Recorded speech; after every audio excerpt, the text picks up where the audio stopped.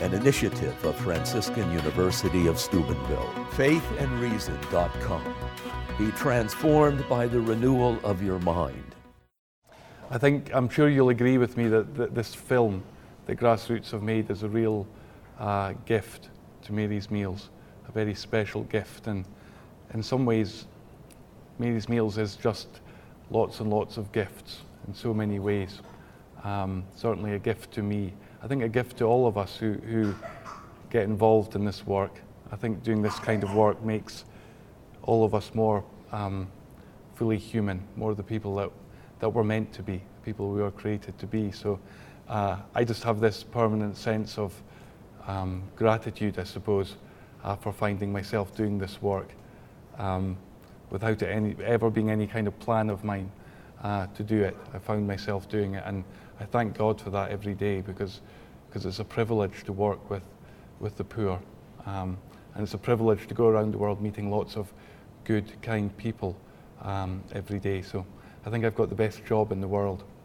And one of the best days I've ever had actually doing this work is when we were making that film, and the day that we filmed in that rubbish dump in Kenya, which is probably one of the most awful places I visited, to see the way the kids were suffering there. And we went there very early one morning at first light to meet those children, and we were filming there. And as the morning went on and more people were gathering there, and not just children, lots of adults who were on that rubbish dump as well, looking for things to eat and to sell.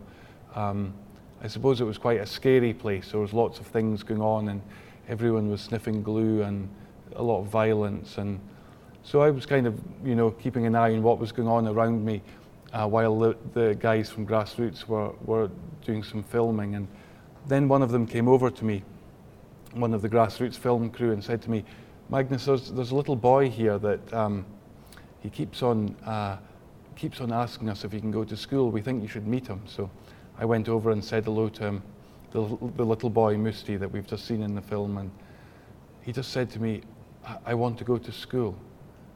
Over and over again, "I want to go to school. I want to go to school." And he just wouldn't let up. And after some time, I spoke to our Kenyan friends there that we work with to deliver Mary's Meals, and I said to them, "Is there something we can do for this little boy? What can we do?"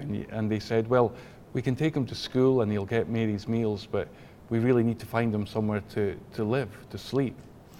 And I thought at that moment when they said that, there wasn't any solution, there wasn't any hope. And they talked amongst themselves, and then they came back to me and said, "Actually, we've had an idea. We've heard that there's someone who's opened a home for street children on the other side of the city." And so next thing, we took Musti out to our car and we drove across the city, and sure enough, there was a children's home there. And we went in and we introduced ourselves to the people who are running the home. And immediately they said, oh, you're from Mary's Meals. We've been wanting to meet somebody from Mary's Meals because you've just started feeding all the children in that school across the road there. And that means all the children we are looking after here now get a meal every day at school." And they were just full of gratitude and thanking us.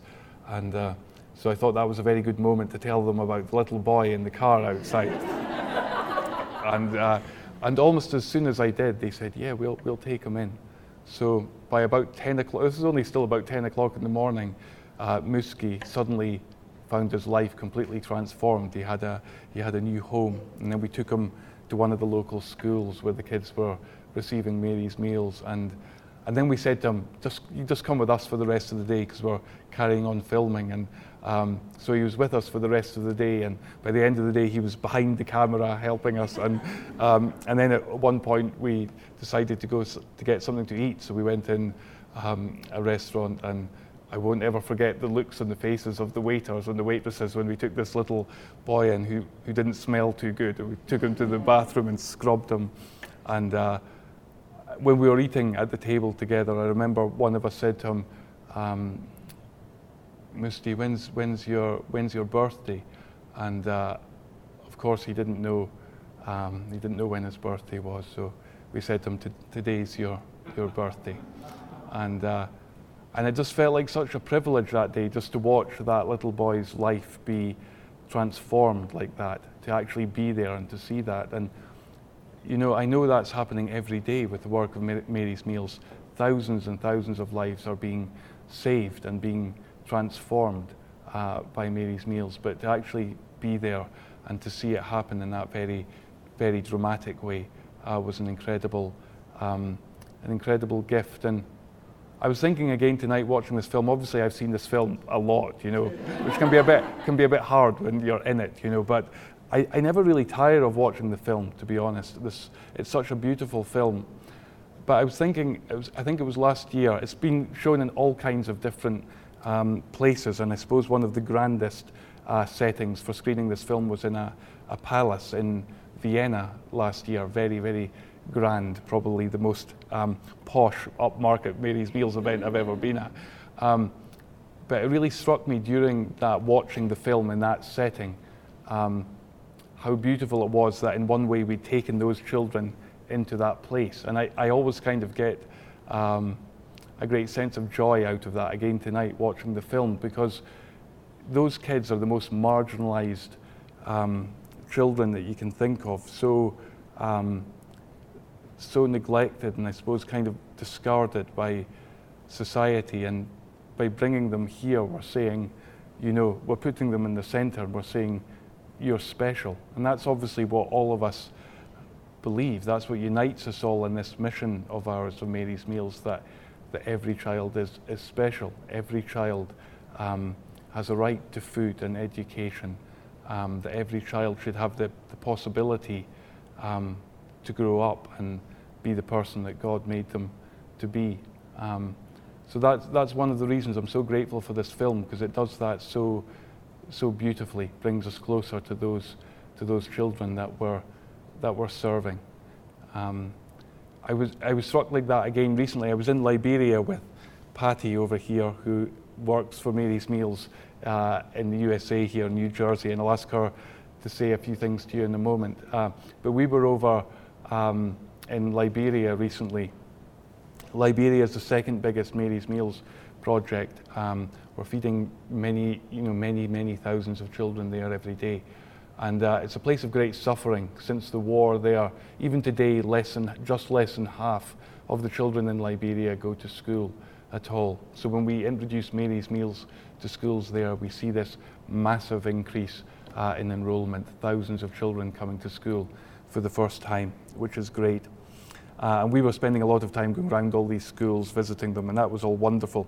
But I think probably the highlight of our visit was where our headquarters are in Liberia. We were given this bit of land by a local community, and we built our office and our accommodation for staff there.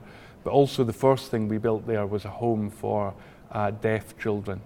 And that came about because in the early years of our work in Liberia, I've been going there since 1997, during the war there. And in the early years of our work there in schools, we kept on meeting children who were deaf and who were completely alienated, who had no way of communicating. None of them had had any possibility to learn sign language. And they were so vulnerable. They were so vulnerable to abuse and just treated so badly. And so that's really what moved us to open a school for deaf children. It's a residential school, so all these children stay there, and that's the center of our little Mary's Meals compound that we've built. And it was so wonderful to go back there this time and meet, because I hadn't been there for some time, to meet these children who are now growing up and who can now communicate. Children who couldn't tell us their name, children who were living on the streets when we first took them in, who can now communicate and tell us their stories. And I think the very highlight of that last visit was we had a mass in the local church to celebrate Mary's Meals. And in West Africa, they have this lovely tradition of liturgical dancing, where children train to dance during the Mass, to celebrate the Mass. And it's taken very, very seriously. You have to train and be very good at liturgical dancing before you would be like, they dance, as at the entrance procession when the priest comes in, for example, they dance up the aisle in front of them. They dance up the aisle at the offertory, and it's a very beautiful thing. So anyway, our deaf children had been training these last few months to become liturgical dancers. And at this Mass in the community, it's a big church with a big congregation, there they were dancing up the aisle. And then one of them signed to us the Magnificat prayer. And it was so moving, to see it again, to see those kids who'd been absolutely pushed out to the edges of their communities, to be there right in the centre, and for that girl to be there praising God as the one who fills the starving with good things was a very, very special thing. So this work obviously is a work of Our Lady. I think that's why it's grown in so many amazing ways. And just very briefly, I'll tell you a little bit more of the story. I don't want to keep you too long. But I want to tell you the story because I want you to know why this is the work of Our Lady. So when I was very young, 14, I went to Medjugorje, as we heard, and it led my mother and father to turn our family home, which was a small hotel, into a Catholic retreat centre. So that's where I grew up. And when we first went to Medjugorje back in 1983, my sister, who's 5 years older than me, she wrote an article about our experience, and it was published in different Catholic newspapers. And we started getting letters from people all over the world saying, can you send us some more information about Medjugorje? It was before it was well known. And amongst that, it was over 1,000 letters. Amongst those 1,000 letters, we got one letter from a lady in Malawi saying, my name's Gay Russell, I fly a small plane around southern Africa, and I would like some more information, please. So Mum, we all went back to school and university. Poor Mum and Dad were left there handwriting all these letters. So Mum wrote this letter back to Gay Russell. They had one exchange of letters, and then we never heard from her again. So that was 83, I think. So the years went by. 10 years later, by the time I was a young man, my brother and I tried to do this small thing for Bosnia, never intending it to be anything more than one delivery of aid. We just took 1 week's holiday from our work, drove the aid to Bosnia, and discovered God had a completely different plan, because by the time we got home, all these things we'd asked for our little appeal, the food and clothing, carried on pouring into our home. So that's when I prayed about it and decided to give up my job and sold my small house and began driving the truck back and forth. So that's how this work was born, really. So anyway, that work had begun, and we called it Scottish International Relief to begin with. And the years went on, and we were working in many different parts of the world. So 10 years after that first trip to Bosnia, 2002 by now, terrible famine in Malawi. We'd never been to Malawi before, but we were seeing on the television the news reports about this terrible famine. And we were at home in the retreat centre, and we were saying to each other, wouldn't it be great if we could do something to help the people in Malawi? And we were saying, who do we know in Malawi? Wonder whatever happened to that lady that wrote to us 20 years ago, Gay Russell. And incredibly, there's this man from England who we didn't know on retreat at our place who said, oh, I know Gay Russell. I'm working with her right now. We're building a church in Malawi together, which is a replica of the church in Medjugorje. So he said, I'll reintroduce you. So he did. We got in touch with Gay, went out to see her. First evening we were there in her home. Well, first of all, we discovered that she was very involved in famine relief work. And then at one point in the evening, she opened this drawer in her kitchen, and she took out the letter that my mum had sent her 20 years earlier with a photograph of my sister and I with the visionaries in Medjugorje. And so anyway, we began working with her and doing emergency famine relief work. And during the course of that work, a local priest took me to meet a family in his parish. And he said to me before we went in, the father of this family's already died. He died about a year ago, and now the mother is also dying. She has AIDS.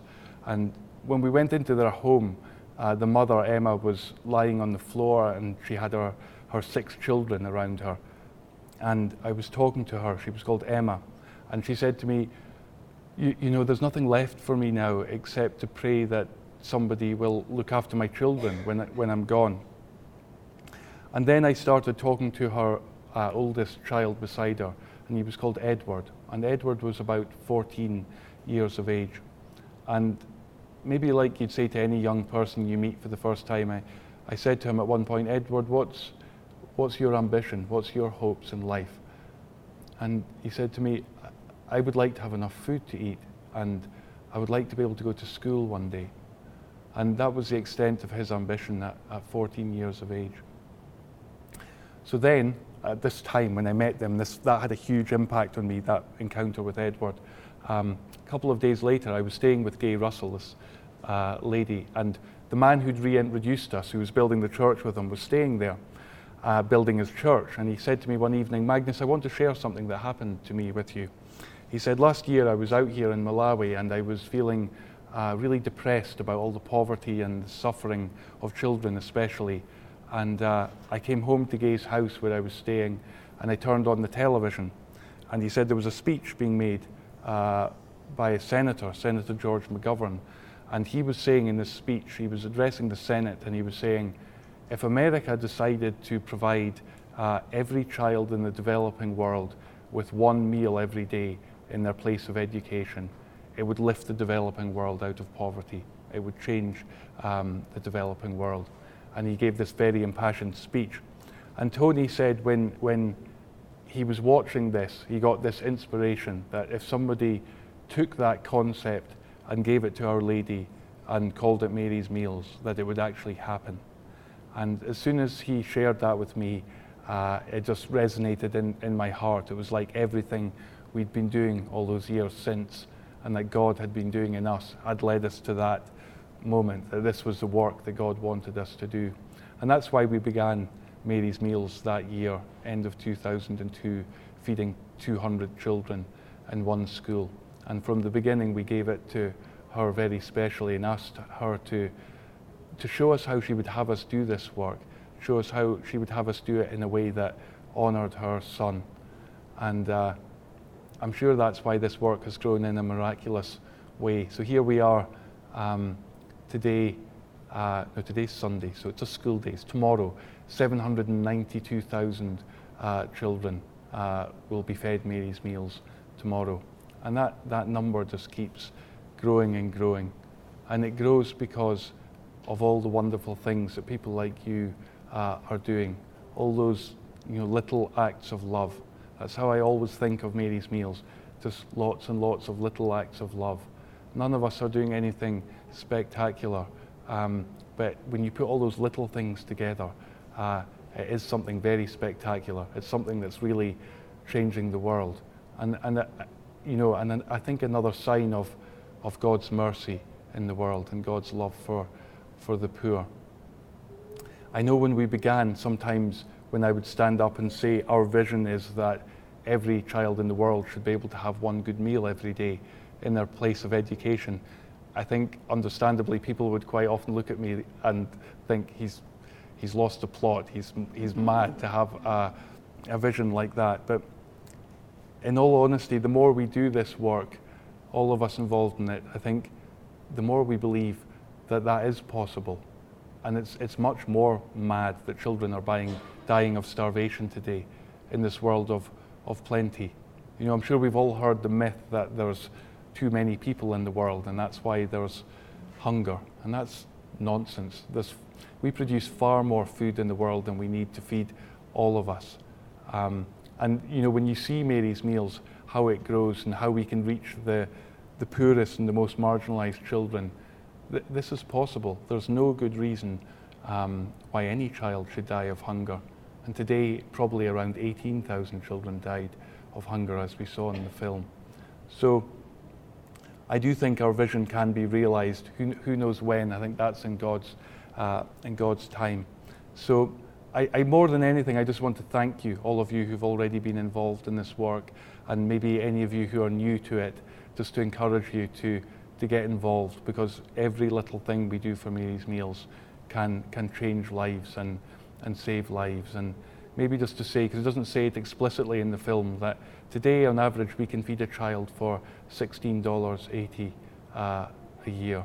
So it's not too difficult for us to change the life of a child. And the other thing I would maybe ask you just to finish is please pray for this work. This work's a fruit of prayer. The retreat centre that my mum and dad began, it existed for 10 years exactly before this work was very unexpectedly born, and I believe it's a fruit of prayer, and people all over the world are praying for Mary's Meals, and please do that. Pray that we reach more children who are waiting for Mary's Meals today, and pray that we continue to do this work in a way that really honours Our Lady and gives glory to her Son. Pray for those of us who are making decisions about this work, that we do that the right way. An initiative of Franciscan University of Steubenville. faithandreason.com. Be transformed by the renewal of your mind.